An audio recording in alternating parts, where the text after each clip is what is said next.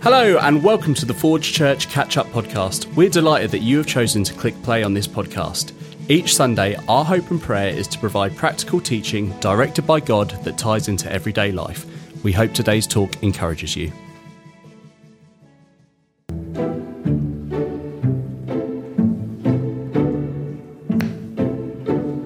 Hey Siri, how late is too late to tell Dave I don't want to marry him? What? Are you serious? You're on your own with this one.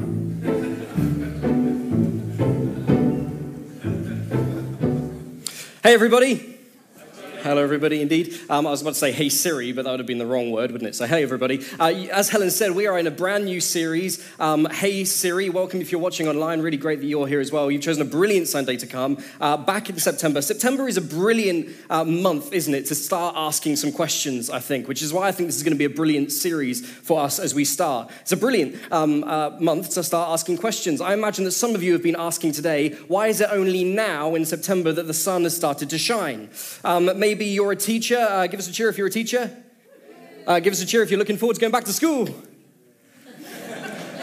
That's what I thought. Slightly different to the answers that parents tend to give. But if you're a teacher, or maybe if you're a parent even, if you're a parent, you've got a child, and you might be asking the question, what do you mean that you've got homework that you were supposed to have been doing over the holidays? Maybe you've been asking the question, how can it be that your shoes are too small, and how can it be that your feet can grow so much in just such a short space of time? Maybe now it's hit September, some of you, or some people that you know, might be asking the question, how many nights is it until Christmas?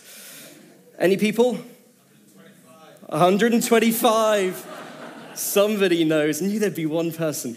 But the way we've started to ask questions and look at questions has really revolutionized probably over the last 30 years. There'll be some people here who will be able to remember a time where if you wanted to find out the answer to something, what you would have to do is you'd have to go to an expert, you'd have to go to a library, you'd have to read a book, or you just have to put up with wondering a little bit. A little bit later on, someone invented the internet and some guy invented a thing called Google, and you could type in any question you want. There'd be a whole array of different answers. That's moved on a little bit further since then. We have these brilliant gadgets called Siri or Alexa or Cortana or whatever your persuasion is, and you can ask your virtual assistant at home or on your phone, and it will give you an immediate answer. So if you're not familiar with this, I've connected my phone up to the screen, so I'm hoping this works, and we'll find out sort of what this looks like. So if I said, hey Siri, tell me what the weather's like in Suffolk at the moment. It should. It's currently clear and 15 degrees in Suffolk. Expect light cloudy afternoon. Today's high will be 18 degrees, and the low will be 13 degrees. Pretty cool. And so if I were to ask it a maths question, so if I said, hey Siri, what's 74 times 1,872? See if it does it. Here we go. 74 times 1,872. And you get the idea. If you're good at maths, you'll be able to know that that's probably the right answer. 528. But let's try something a little bit harder. Hey Siri, can you tell me a little bit about the Forge Community Church? The Forge Community Church in Suffolk meets in 3 different locations. In Debenham, Thurston and Eye. They are a church that looks to help people find and follow Jesus. A little known fact is that when Ryan Reynolds goes into the hairdressers, he shows his hairdresser a picture of Ben Lasky so that he can look more like him. It's true. Siri said, it's true. Here's another one. Hey Siri, can you tell me a little bit about the Debenham location leader? Helen Bolton, also known as the Suffolk Wonder Woman, is the location leader at the Forge in Debenham. She is the mother to Jack and Zoe, and she has recently come back from a trip to Zambia. Would you like me to tell you more, such as her age and weight? No? It knows. Siri could give us a whole bunch of informative answers to informative questions. The problem comes, though, when it comes to questions that don't need as much information as much as they do wisdom. What do we do with the questions of life that actually need a little bit more substance to them? We're going to be looking at the series, Hey Siri, we're going to be looking at the questions which Siri really can't answer. In fact, we're going to be traveling through a letter that was written a couple of thousand years ago that stood the test of time, written by a man called James, who gives us some wise principles to some difficult questions. And the difficult question we're going to ask today is this: why does life stink sometimes? Because that's what Siri says. That's literally what Siri says. I recorded it. It says, I'm sorry. It doesn't even say I'm sorry. It just says, I don't know. I'm sorry. What do you do when life stinks sometimes? What do you do when the unget-throughable just feels unget-throughable? Well, there's a philosopher who gave a brilliant answer to this, and I think kicks us off in the right direction when he said this. It's a guy called Paul Tillich, and he says this: suffering takes people beneath the busyness of life and reminds them that they are not who they thought they were. Suffering takes you beneath the busyness of life and reminds you that you are not who you maybe thought you were. I mean, have you ever had a giant in your life that is just so big? One of those catastrophes in life that just makes you think, oh my word, what is going on? That you just forget the day of the week. It just becomes all-consuming. The things that sort of wound you up the day before or felt like a big deal just sort of pale in comparison. Every day just feels like the day before it. You don't know how you're going to get through it. You need people on each side. You don't know how you're going to get through. And it just becomes that you're beneath the busyness of life. And you find things within you. You find things on a capacity within you that you never even realized was there. When you speak to people who go through moments like this, they will often say things like, I never realized that I was capable of whatever. I never realized that I had the strength to whatever. These are some of the things that they say.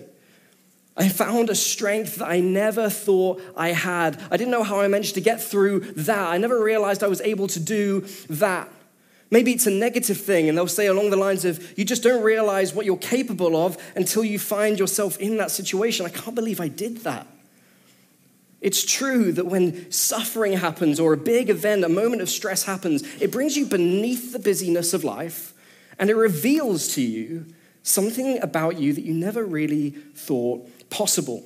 And this principle is brilliant, and I think this principle is true from Paul Tillich. What's interesting about it is that it's not really a new principle. In fact, 2,000 years ago, a letter was written by this man called James, and which we're going to be looking at, which actually really sums up this principle well. James was the brother of Jesus, and we're going to look at that a little bit in a moment. But there's a whole bunch of fascinating things about James. If you're somebody who questions faith or is exploring faith, James should be fascinating to you. Because James was Jesus' brother, there's no real account of James following Jesus all that much within the Gospels, although he is mentioned, which are the accounts of Jesus' life that were written by 4 different people you can find in the library that you call the Bible. But later on, after the claims of this death and resurrection, James seems to change his tune a little bit.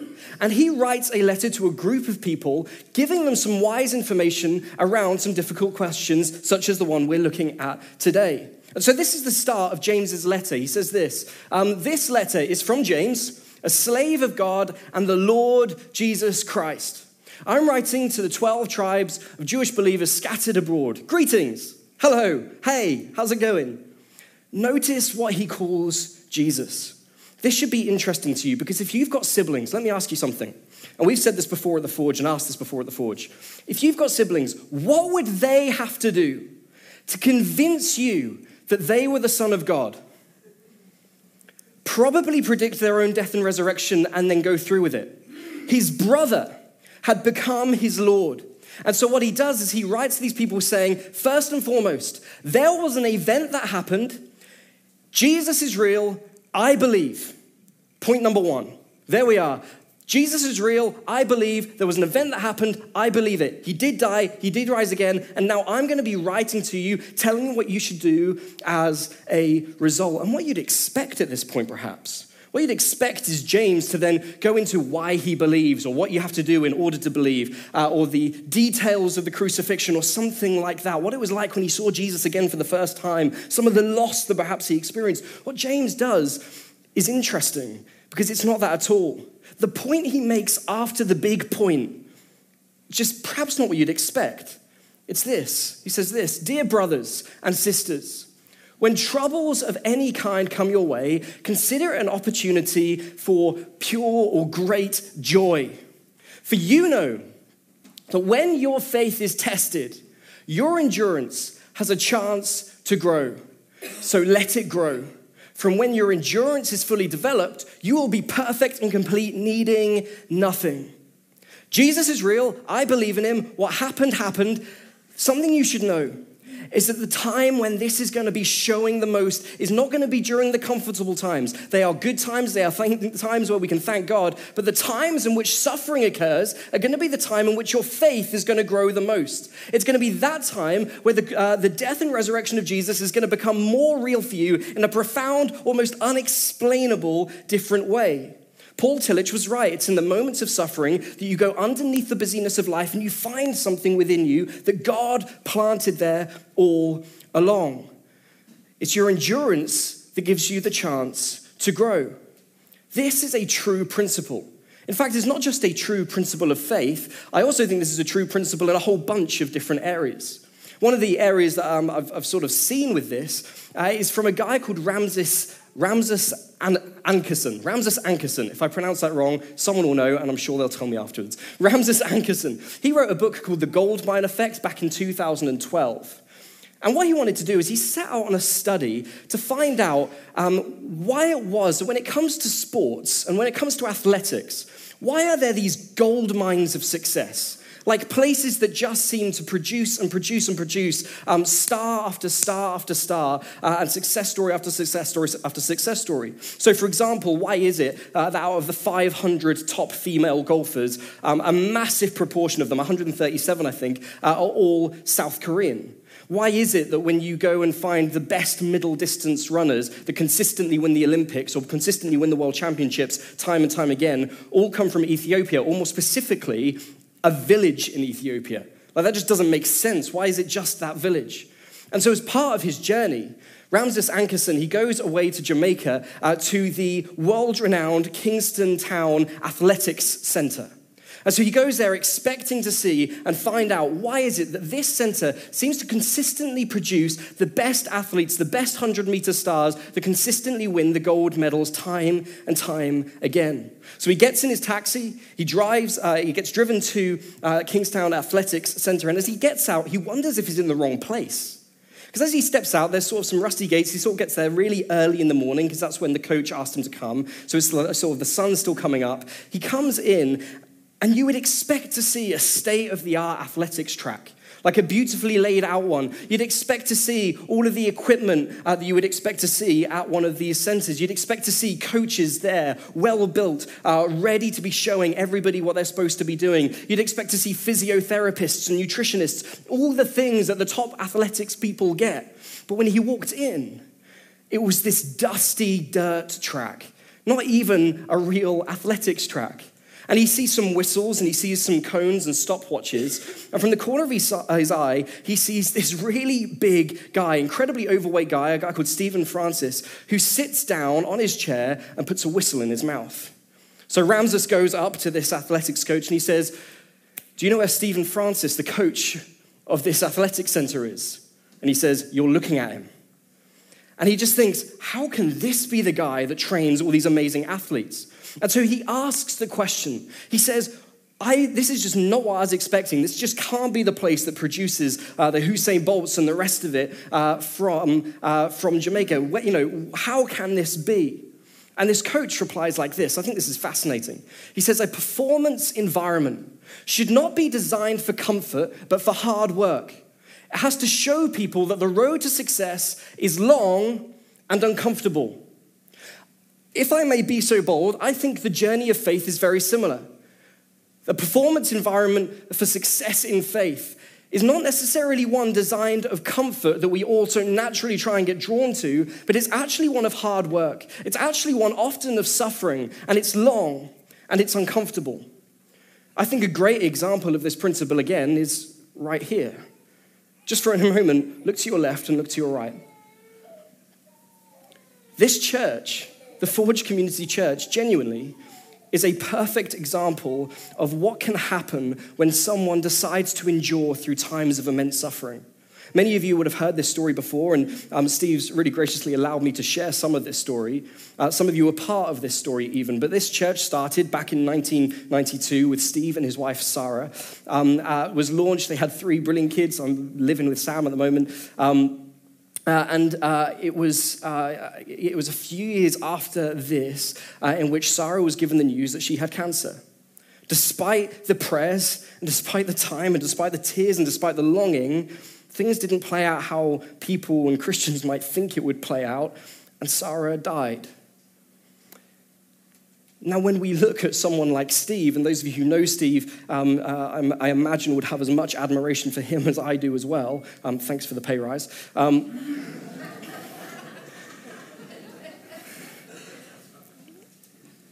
You can know that actually there is nobody else who would have had as much permission to walk away as him. There's nobody else who would have as much reason just to say, that's enough. Or now it's somebody else's turn. Or maybe this isn't really what should have happened. And yet, it was through endurance that kept Steve going. It was the people that got around him. It was his trust in God. And it was his refusal to walk away from the problem, but to walk into the problem, that God then revealed himself again. And now, you look at a Forge location, you look at the Forge Community Church with 3 different sites across Suffolk, looking to help people find and follow Jesus through being church communities that unchurched people love to be part of. It's our endurance that allows our suffering to become worthwhile. Paul Tillich was right, but James got it right first. James got it right first. So what do we do? How can you become someone who can truly follow God when life sometimes stinks? Well, psychologists would suggest there's 3 things that happen when you walk into an incredibly stressful environment. They would say that you sometimes freeze, sometimes you embrace some flight, and sometimes you fight. So what's that to say is that sometimes you just freeze up and you can't do anything, you just become incapable of moving. Sometimes you want to dash out the door as quickly as possible. Sometimes you're there and you realize that you're going to have to start with a bit of a wrestling match. I think this psychological principle, combined with the principles that James gives, actually gives us a strong spiritual practice. And I think that spiritual practice is this. In moments where life stinks, God calls us to often fight, to sometimes flight, and to never fright. Often fight, sometimes flight, never to fright. What does this mean? It means that when we face adversity, when we face the things that just seem overwhelming and ridiculous, we are not people who then cower and walk away. We are people that stand up despite our lack of strength. We understand that there is a God who is bigger, and we bring our problems to God, show God to our problems, and we say, this is going to be something I'm going to tackle head on. We never fright, we never step down, we never think, we never buy into the lie that God is not there and he does not care. We believe truly that God is with us and he's going to be walking through with us during these difficult times. Now, I've put sometimes flight there. And why do I put that? Why is there sometimes situations where we should be flying from? I think a good principle to work on here is that if this situation that is in your life is something that's in your control, of your own making, and going to bring you further away from God, that is probably a situation that you can afford to fly from rather than fight with. Now that sounds really obvious, but how many times? How many times in our lives can it be that there is something that just we know is not good for us and is going to harm us and hurt us, and we just decide to keep on digging rather than just to get out? Those moments can take vulnerability. They can take authenticity. But actually, in those times, it's right to flight. Often fight. Sometimes flight, never fright. Often flight, sometimes flight, never fright. Here's what I want you to do. Here's the takeaway, as it were. The takeaway is this. The difficult times in your life today may be the most fertile ground for your faith to grow tomorrow. The tasks that you face today may be the most fertile ground in which your faith can grow tomorrow. If I were to be so bold, and I was to line up everybody here, and the band's going to come back up if they can. If I was to line up everybody here who've had the most difficult times on this side, the most hard journeys, the most difficult circumstances, and the people who have probably lived the most comfortable. I might be wrong, and there might be some exceptions, but my guess would be, it would be the people down this end that would probably have a depth of faith that most people would be jealous of. I would also hazard a guess that is the people down this end who are able to help people down this end in a way that other people just can't. It's their journey, and it's how they took those tasks as the most fertile ground in which their faith grew and developed. It's how their faith grew and developed. I think we can see this in the life of King David, and I think this links in with the fight and flight thing as well. When you look at the life of King David, he had some big tasks in which he was supposed to fight and some big tasks in which he was supposed to fly from and perhaps failed in as well. Take Goliath, for example. David and Goliath, the kid's story, the magnificent story. It was not in his control. He was not able to do it himself. And it was something in which had to move in order for them to move forward. And yet he trusted God, and you could see how his faith would have grown as a result. And he was able to lead a nation after that event, in which perhaps he probably wouldn't have been able to quite as well beforehand. Move forward a little bit further, the other famous story of David and Bathsheba, where David failed we looked at this just last week. It was a time where David, it was a problem of his own making. He could have ran away, and it was going to lead him further away from God. In that time, he was supposed to fly. But in the tasks of Goliath tasks, the giants in our lives, it's the tasks that we face today that might be the most fertile ground in which your faith can grow tomorrow. I think this is true as well, not just for us, but the people around us too. Your journey, your task and your fight could be the contributing factor for somebody else's journey that could change the trajectory of their life. It's true. I have 4 or 5 people in my life who I'm really grateful for, and their journey doesn't just help them, it helps me. Because I know that when I face certain things in life, I know I can go to them. And I know that if it's something that they faced before, it's going to make it all the easier for me. And if it's something that they're going through that I've faced before, we can do this thing together. The tasks you face today might be the most fertile ground in which your faith can grow. So something I want to do is perhaps maybe a little bit different. It might be a little bit uncomfortable, but as well as praying to God, I also want to bring God to our problems for a moment. And I actually want to ask us, if you're willing, that we might go for a bit of a declaration for a minute. We might go for a bit of a declaration. If you're somebody of faith or somebody who wants to be someone of faith, I want to invite you to declare some truths now that might help you on your journey. So if you're someone of faith and someone who wants to be of faith, can I invite you to stand? Don't feel uncomfortable if this isn't you. If you're not ready for this or anything like that, don't feel like you do have to stand, or if you're not able, that's fine as well. Or if you just want to stand to blend in, that's also fine. No one's going to check. But what I want to do is I want to put out a bit of a declaration for a moment. And if you agree with this declaration, I want you to agree at the end with a hearty amen. Can we do that? Can we try it for a moment? On 3, amen. 1, 2, 3. Amen. That's the one that we want. And so I want to bring out a declaration that we are no longer going to be people who are going to fly away from the issues, but we are going to see these times as fertile ground in which our faith can grow the most. And so I declare that we are now people of the unashamed, that the die has been cast, that we've stepped over the line, and we've made the decision. I am a follower of Jesus. I am a follower of Jesus. I'm not going to look back. I'm not going to let up. I'm not going to stand back. I'm not going to slow down. I'm not going to stay still. My past is being redeemed. My present might seem uncertain, but my future is secure. I am no longer in need of preeminence or prosperity, position or promotion, popularity or plaudits. I'm no longer in need to be right, to be recognized, to be rewarded or regarded, because I live by faith and I love by grace. And I live by prayer, and I long to live by power. My race is clear, my pace is set, my gait is fast. My goal is heaven, my road is narrow, my path might be uneven, and my company might be few, but my God is able, my guide is reliable, and I'm gonna keep on going. I'm gonna keep on going, and I know that my mission is clear. I can no longer be borrowed, I can no longer be bought, I can no longer be compromised or derailed, I can no longer be bought away or turned away. I'm not going to be deluded or delayed.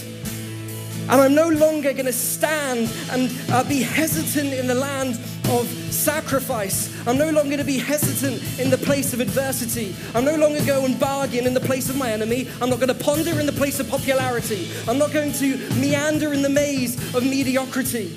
I'm not going to give in. I'm not going to stop. I'm not going to fight. I'm going to keep on praying. I'm going to keep on praising. And I'm going to keep on going to God with my problems. And I'm going to step into the place in which Christ has called me to be. And I'm going to keep on going with that. And when Christ comes again, until he comes again, I'm going to keep on working and giving until I drop. I'm going to keep on resting in his presence. I'm going to keep on sharing until everybody else knows.